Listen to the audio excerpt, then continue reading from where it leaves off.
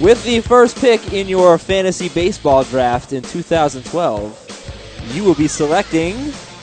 Answer to come very shortly. We have a new number one. It's Wednesday, January 25th. And we podcasted yesterday, and I didn't expect to be back on the air for another week. But yesterday we were like, oh, why can't Prince Fielder just sign somewhere? And then, of course, 3 hours later, he signs with the Tigers for 9 years, $214 million. Welcome, everybody. Adam Scott now here. Follow us on Twitter at AlMelkCBS, Al, M-E-L-C, CBS, at CBS Scott White, and at Adam Aizer, A-I-Z-E-R. Send us your emails, fantasybaseball@cbsinteractive.com.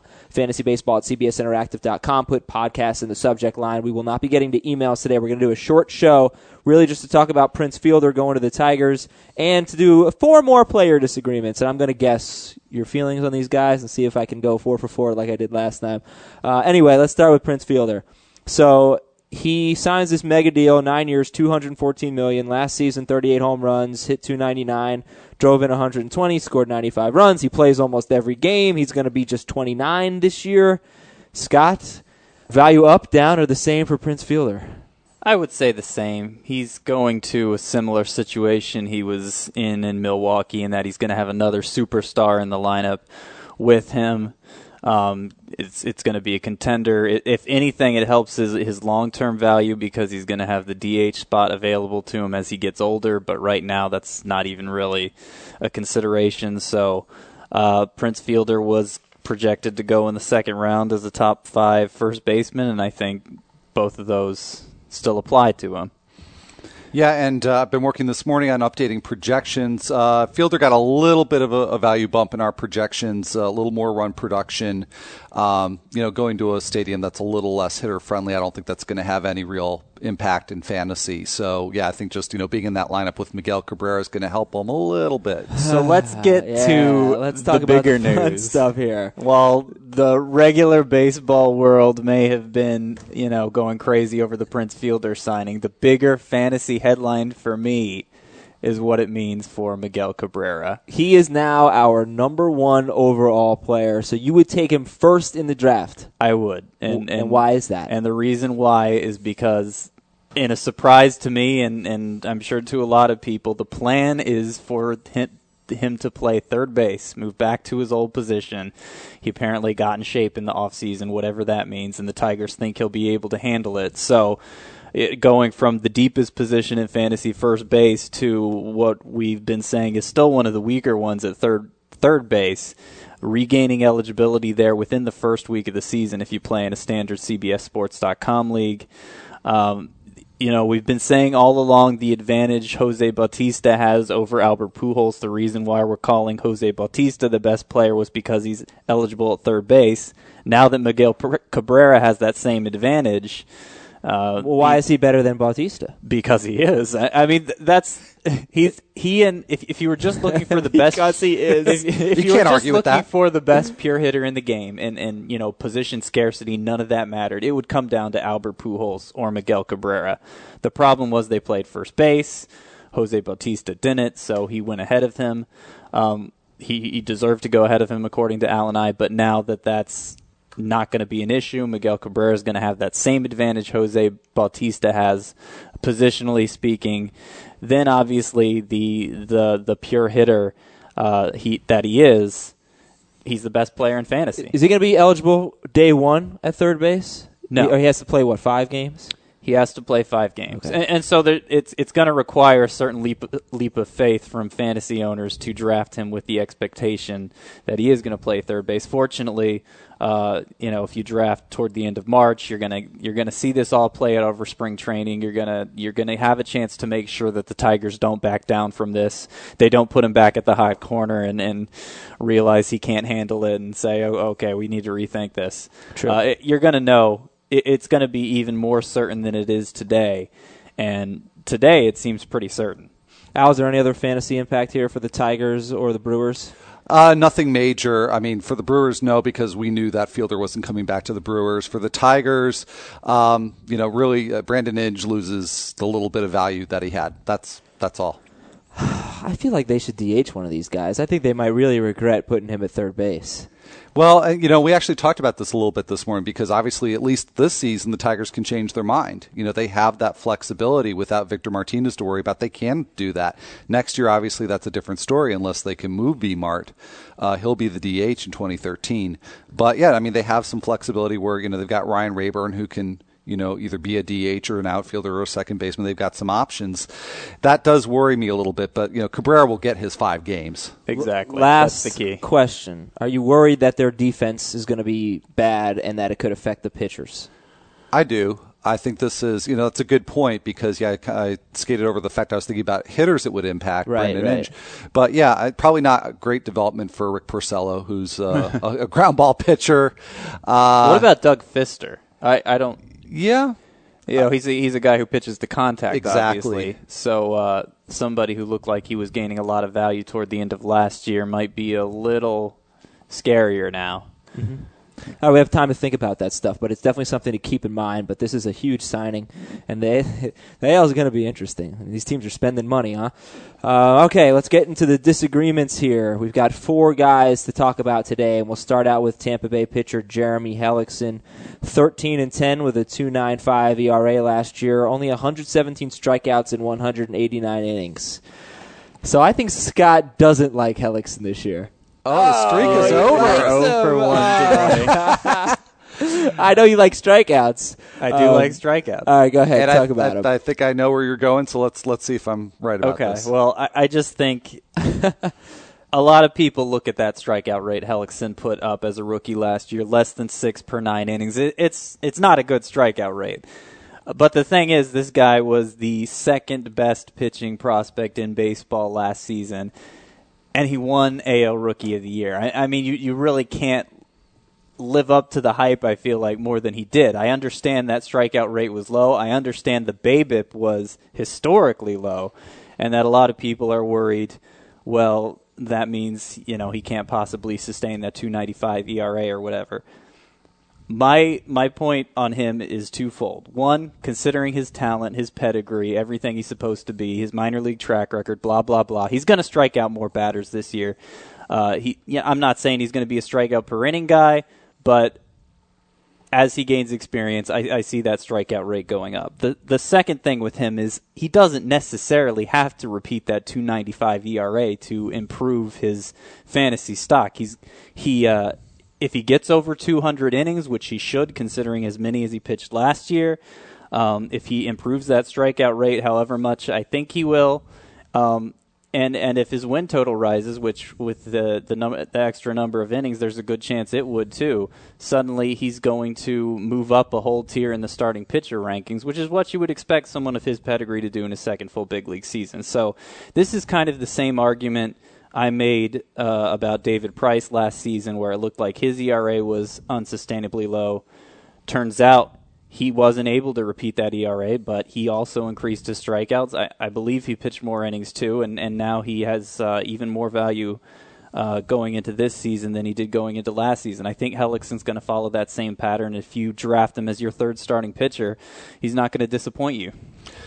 All right. Well, well, actually, you didn't go where I thought you were going to go. I thought you were going to say, well, Hellickson showed in the minor leagues that he could be a strikeout guy. He was going to go back to that.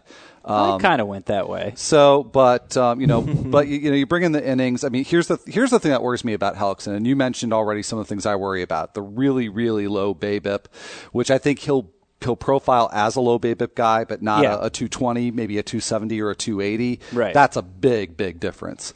And then when the BABIP goes up, that also means more guys clogging the bases. That means lower strand rate. It's a series of dominoes. Now, you mentioned Price. Price had that same sort of domino effect last year, but Price was better primed to take those steps forward, I think, in terms of the strikeout rate and the walk rate.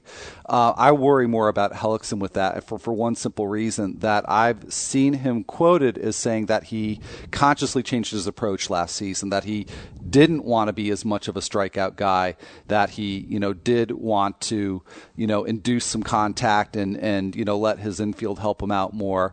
And that concerns me, that he won't necessarily get back to where he was as a minor leaguer with those strikeout numbers and with more contact, he'll get some bump in terms of innings. He did pitch 189 last year, so I don't know that there's that much more ceiling for him to get to. Over 200. Yeah, but that's, 12, 15 more innings, 20 more. 2-3 more starts maybe.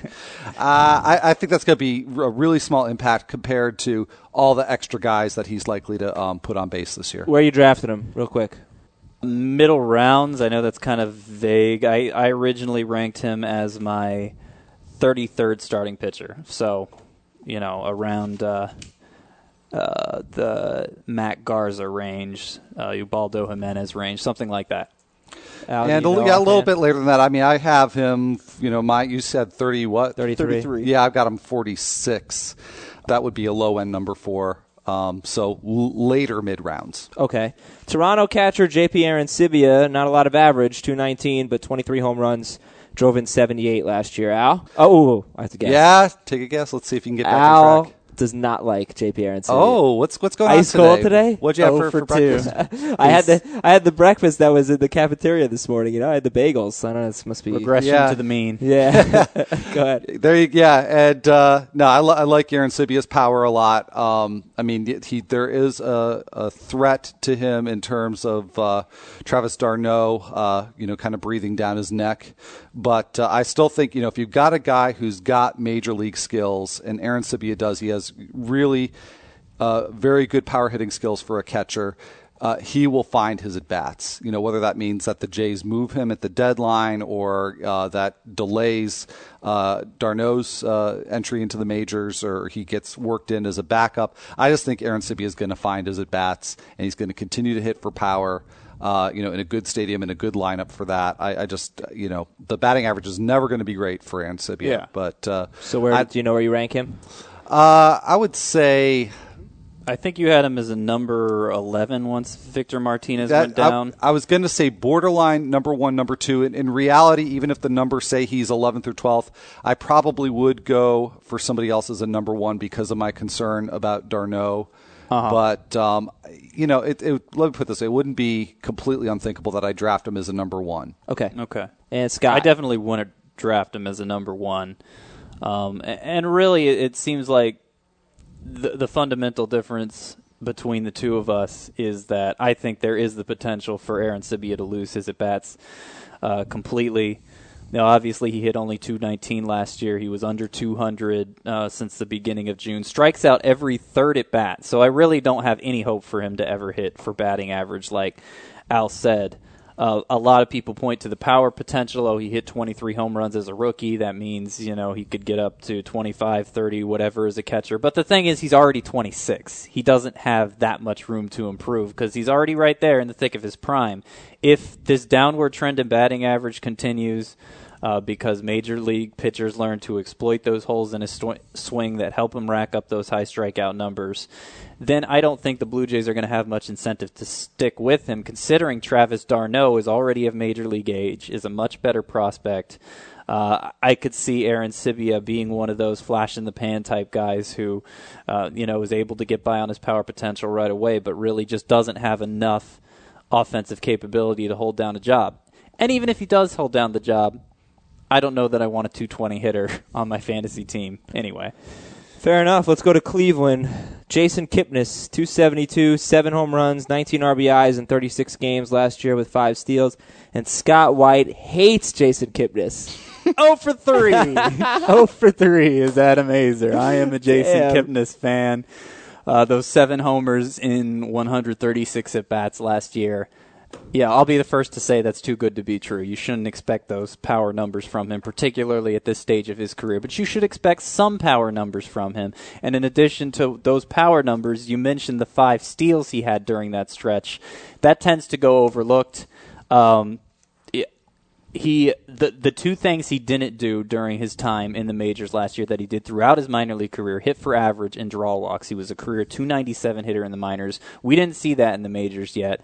Yeah, I think that's partially due to small sample size, partially due to inexperience. I think over a full season we'll see him come closer to those numbers, which will make up for any loss in power. So to me, you're looking at maybe a 15-homer, 20-steal guy. best case scenario, a 20-20 guy who is going to get on base at a decent clip. And, for a late round middle infielder, that's about as good as it gets. Yeah, and I'm not exactly sure that we disagree as much as maybe we thought, but I think we have the same basic analysis that the power is definitely not going to be what it was last year. That was definitely a small sample fluke. I just see him more flatlining with the batting average than taking the step forward. And I'm looking at the minor league numbers right now. In AAA, he hit .282. Now, you would expect him to have some adjustment to the major leagues. But, yeah, in single A and AA, he was above a 300 hitter. But I'm just not buying the 350-plus BABIPs from those seasons. He just doesn't profile that way. And those numbers often do not translate from the lower levels of the minors to the upper minors. So I trust that AAA stat line from him more, which has the lesser power and the more middle-of-the-road batting average. So I think that's what you're going to see. But he'll walk more, right? He'll walk more. Yeah, probably. I still just don't see that as making a real significant difference, even in head-to-head for him. So I just think people are going to read too much into the power last year, and they may expect a step forward in batting average. Where I see at best he's going to hold steady. Late rounder, you don't want to reach for him. Yeah, I agree. Last guy we'll talk about is Texas closer Joe Nathan. I know we spoke about him not too long ago, so I should know how you guys feel, but I can't remember anything.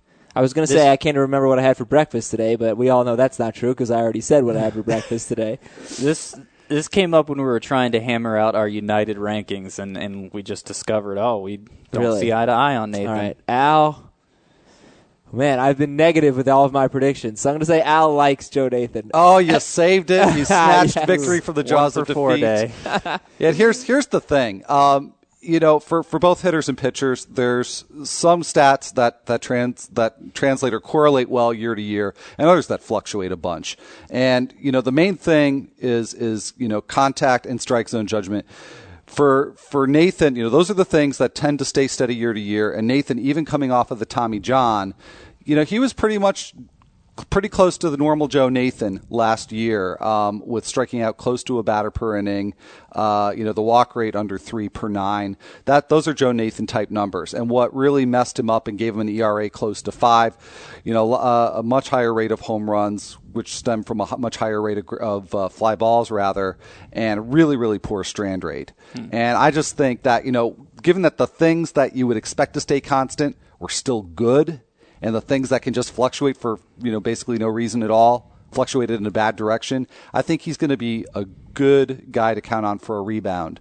And I think he'll be back to, if not where he was before Tommy John surgery, he's going to be pretty close. I can't really argue with any of those specific points, but to me there's a certain common sense element I see here that goes beyond the numbers. And that is, as much as Nathan seemed to improve over the course of the season, his first year back from Tommy John surgery, his velocity never got quite back to the point it used to be. And at age 37, I think it's safe to say it's not going to. He's working with lesser stuff. He had a 3.38 ERA over his final 31 appearances, which is good enough. It's enough for him to be a competent closer in fantasy. But he's going to Texas, which is a hard place to pitch, particularly if he was giving up more homers last year.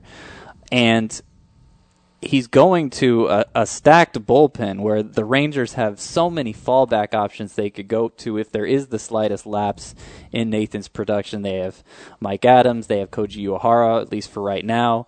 Alexi Ogando, Neftali Feliz in the starting rotation. If they don't pan out or if they need more bullpen help, they can always bring those guys back in. I just think Nathan has such a thin margin for error, and he's at an age where he's obviously more likely to take a step back than step forward. Tougher park, all of that. I think at best you're talking about a competent reliever, a low-end number 2 guy in fantasy, and I'd be fine drafting him there. I just don't see this major push for him to bounce back and become the elite reliever he used to be. Done for today. Thank you, guys. We had to do a little bit of a briefer show today, but I'm glad we were able to talk about Prince Fielder without having to wait a week. So everybody send us your emails at fantasybaseball@cbsinteractive.com, and we'll talk to you next week. Have a great one.